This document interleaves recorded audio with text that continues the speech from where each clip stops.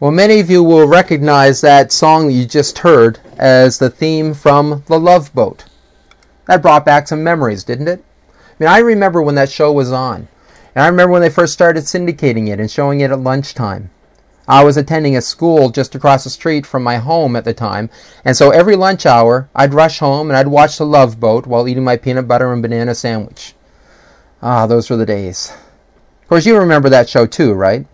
It was famous for having celebrities guest star on it. People like Dick Van Patten, Steve Allen, Raymond Burr, Milton Berle was on that, Lonnie Anderson, Tom Bosley, John Ritter, Lorne Greene, David Hasselhoff. And some of them even developed recurring characters. I believe Florence Henderson was on the show 9 times. And what I thought was interesting was this. The Pacific Princess, the boat that they were on that show, was a real ocean liner, and real-life paying customers were often used as extras. And of course, the theme for each episode was just what the name implied, an opportunity for people to find love. This morning here at Sunrise, we're starting a new series called Get Real. And we're going to start by talking about real love. What is it? Where do we find it? How do we experience it and live it? After all, that's what we all want, isn't it?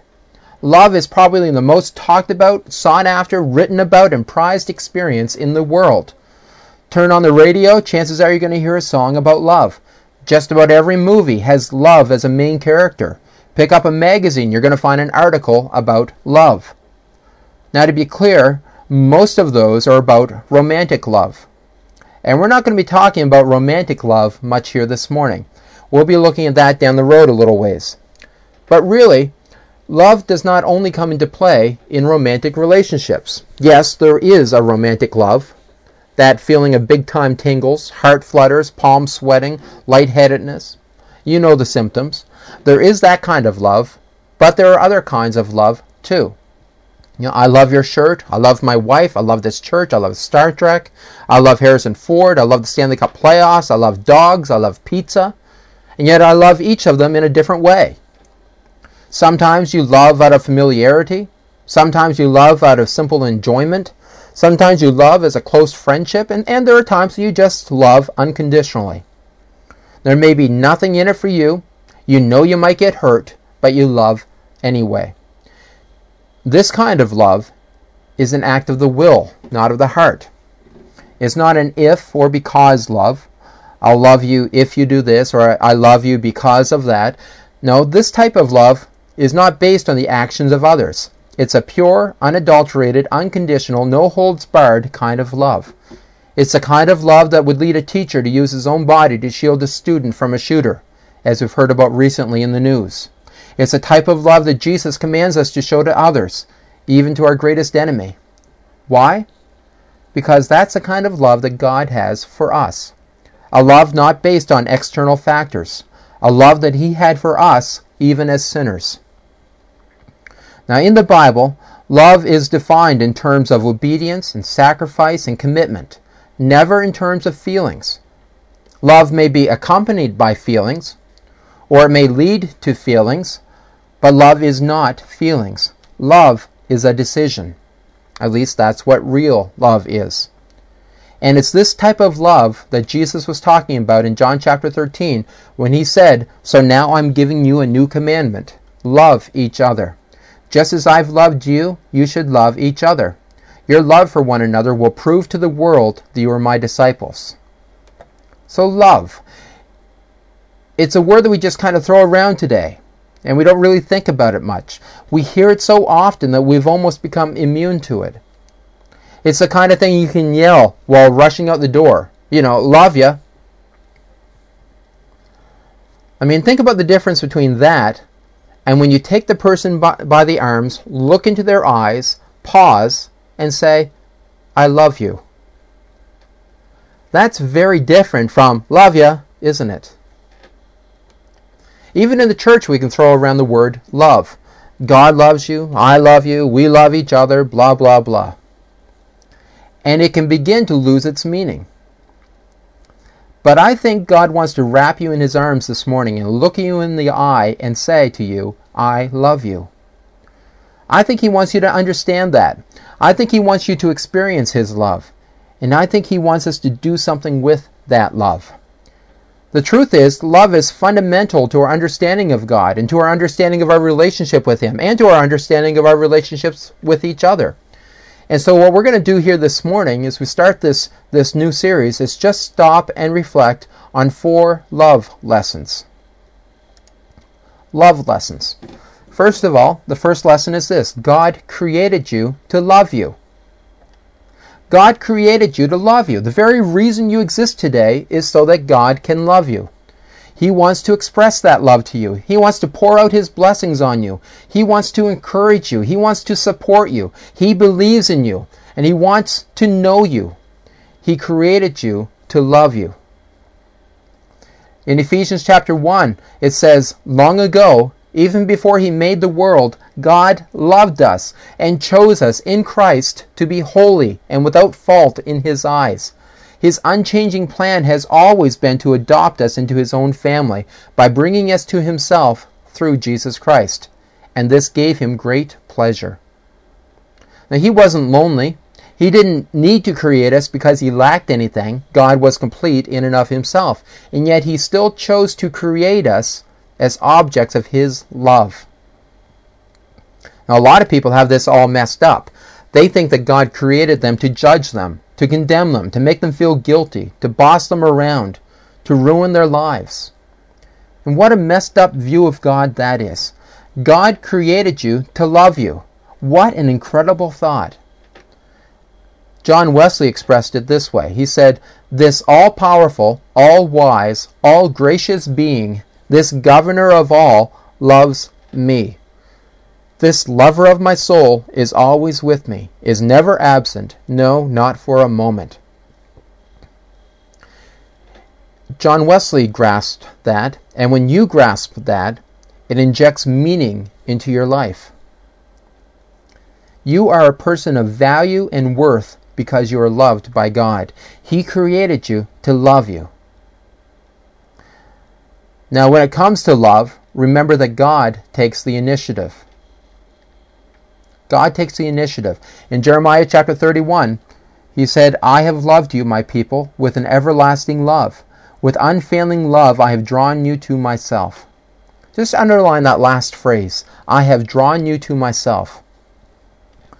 God took the initiative by drawing you to Himself.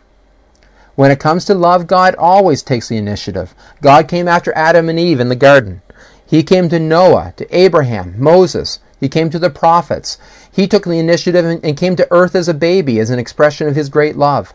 Jesus, who is God, came to each of His disciples and chose them to be with Him. He came to Paul on the Damascus highway.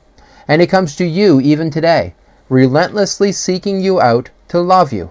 God takes the initiative. So remember that God takes the initiative. Also remember that God's love is genuine. It's authentic. It's real. You want to get real and talk about real love? You don't get any more real than God's love. In fact, the Apostle John encapsulated that very thought in 3 simple words. 1 John chapter 4, verse 8, he said, God is love. God is love. Now, the Greek word used here in this verse in the original language was agape, or agape. And that means a complete, unconditional, unreserved love. That's who God is. And He's proven it to us. Romans chapter 5, verse 8 says, "But God demonstrates His own love for us in this: while we were still sinners, Christ died for us." Now, you might feel like you don't deserve this kind of love. And I'll tell you something. You're right. You don't deserve God's love, and neither do I. But He has decided to love us anyway, with a love that doesn't depend on your goodness or on my goodness. God's love does not need to be earned. If it did, then He would have stopped loving us long ago. God's love is real. It's genuine. And remember that God's love will never fail. In Lamentations in the Old Testament, in chapter 3, it says, "The unfailing love of the Lord never ends." And it went on to say, "Great is His faithfulness. His mercies begin afresh each day." His love is unfailing. It's steadfast. It's eternal. You never have to worry about God withdrawing His love from you. No circumstance of life and nothing you could ever say or do can change that. His love will never fail. His love conquers all. In Romans chapter 8, Paul wrote, "And I am convinced that nothing can ever separate us from His love. Death can't, and life can't. The angels can't, and the demons can't. Our fears for today, our worries about tomorrow, and even the powers of hell can't keep God's love away. Whether we are high above the sky or in the deepest ocean, nothing in all creation will ever be able to separate us from the love of God that is revealed in Christ Jesus our Lord." God's love will never fail.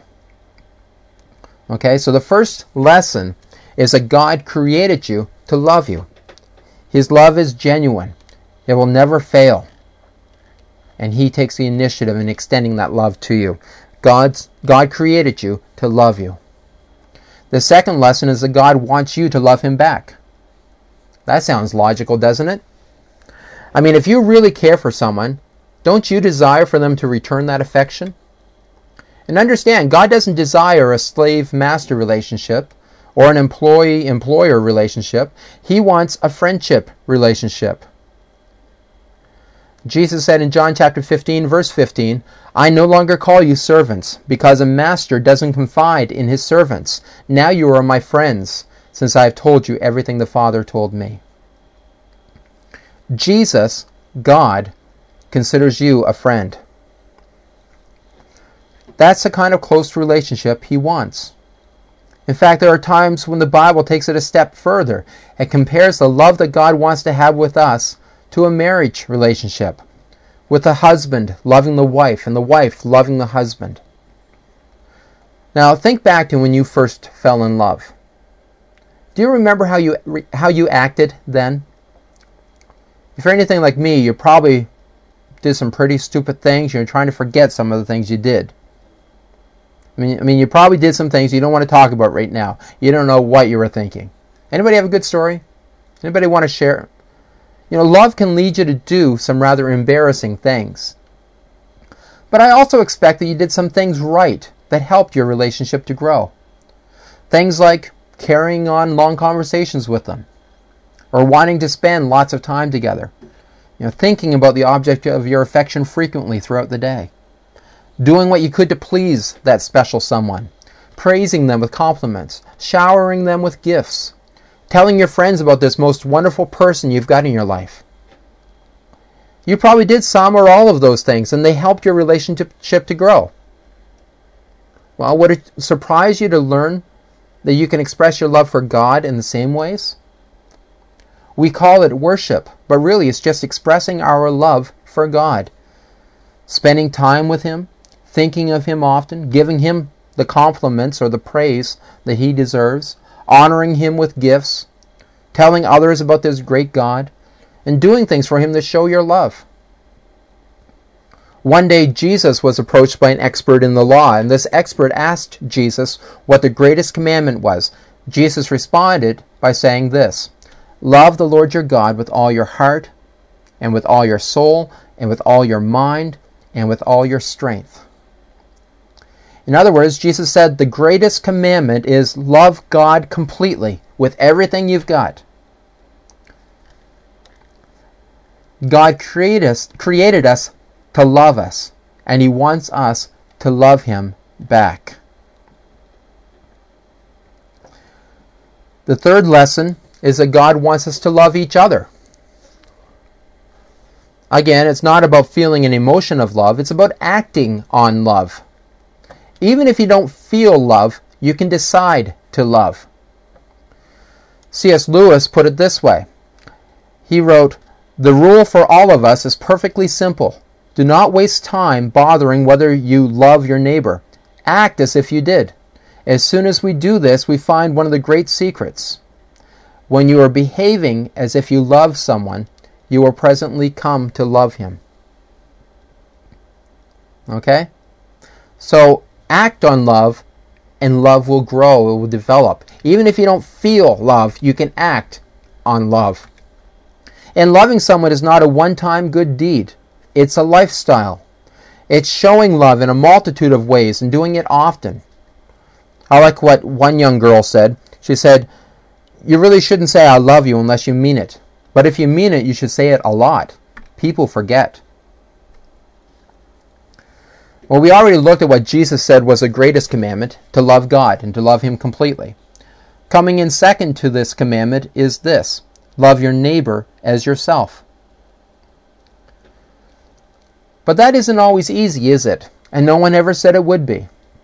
In fact, there are certain enemies of love that get in the way and fight against us loving each other. Let's just take a quick look at three of them, three enemies of love. The first is anger. Unresolved anger will eat you alive and will paralyze you from showing any kind of love. But whether you're dealing with coworkers, or family, or friends, or even people you don't like all that much, the Bible says in Ephesians chapter 4, "Don't let the sun go down while you are still angry, for anger gives a mighty foothold to the devil." So if there's some anger, even to the point of resentment, then take care of it. If you don't, then it will destroy you and will paralyze you from expressing and experiencing real love. Another enemy of love is selfishness. Selfishness. Always taking and never giving. Or only giving so that you can get something in return. That's selfishness. And it will leave you lonely and isolated. It clouds your motives. It gets in the way of any true expression of love. We are to be a giving, generous people. And so we need to beware of the trap of selfishness. I already told you one thing that C.S. Lewis wrote. Here's something else that he wrote. He wrote, "Love is unselfishly choosing for another's highest good." So selfishness can be an enemy of love. Anger can be an enemy of love. And the third enemy is pride. Pride. It builds walls around you that keeps others out and keeps you from doing what God commands. It refuses to allow you to humble yourself to perform any substantial acts of love. If you're convinced that you're better than someone else, or if you feel like you need to look so important in the eyes of others that you're afraid to assign worth to someone else, then how will you ever be free to demonstrate any real love? To be prideful is nothing to be proud of. And our kindness events that we have here at Sunrise from time to time are great for dealing with this enemy of pride, because a lot of them require us to serve others. People that we may never see again, people that we serve with no expectation of reward. You really have to set aside any pride in order to love someone in a practical way. So watch out for these three enemies. Watch out for anger and selfishness and pride in your life. They'll prevent you from loving others as God desires us to do. And the fourth love lesson is this: God expects us to love the unlovable. He expects us to love the unlovable. Jesus talked about this a bit in Matthew chapter 25. You can read the full passage on your own, but basically, He's telling us that the very way that we treat the unlovable is the way that we treat Him. He was telling a parable or a story here, and He said in this story, "For I was hungry and you fed me. I was thirsty and you gave me a drink. I was a stranger and you invited me into your home. I was naked and you gave me clothing. I was sick and you cared for me. I was in prison and you visited me." Then He said, "I assure you, when you did it to one of the least of these brothers and sisters, you were doing it to me." And went on to say that when you refused to help the least of these, my brothers and sisters, you were refusing to help me. So He's telling us here that the way that we treat the unlovable is really the way that we treat Him. And for most of us, these are the people that we would tend to ignore, or maybe even despise. But they're the very ones that God expects us to love. How? How do we do that? Well, let me give you some suggestions. First of all, decide to love them. Remember that love is a decision. Decide to love them. Act like you love them, and the feelings will follow. Because real love may require you to do some things that you don't really want to do. Things that make you uncomfortable. Things that will take you out of your comfort zone. And this isn't being hypocritical. when you act on love even when you don't feel like it. It's not hypocritical. This is deciding to love and acting on it despite your feelings. It's acting on real love. You may not always get it right, but strive to get better every day. In Deuteronomy chapter 30, verse 20, it says, "Choose to love the Lord your God and to obey Him." That's a verse in the Old Testament telling us to choose to love God. But I want you to underline or notice here the word choose. Love is a decision. So choose to love. Choose to love God. Choose to love others. Another way to start to love the unlovable is to pray for them. You can't pray for someone without developing some degree of love and compassion for them. So pray for them. Even if that unlovable person has hurt you in some way, love them and pray for them. Jesus said in Matthew chapter 5, verse 44, "Pray for those who persecute you." So pray for them, and I think you'll be amazed at the seed of love that begins to grow. C.H. Spurgeon said that prayer is the forerunner of mercy.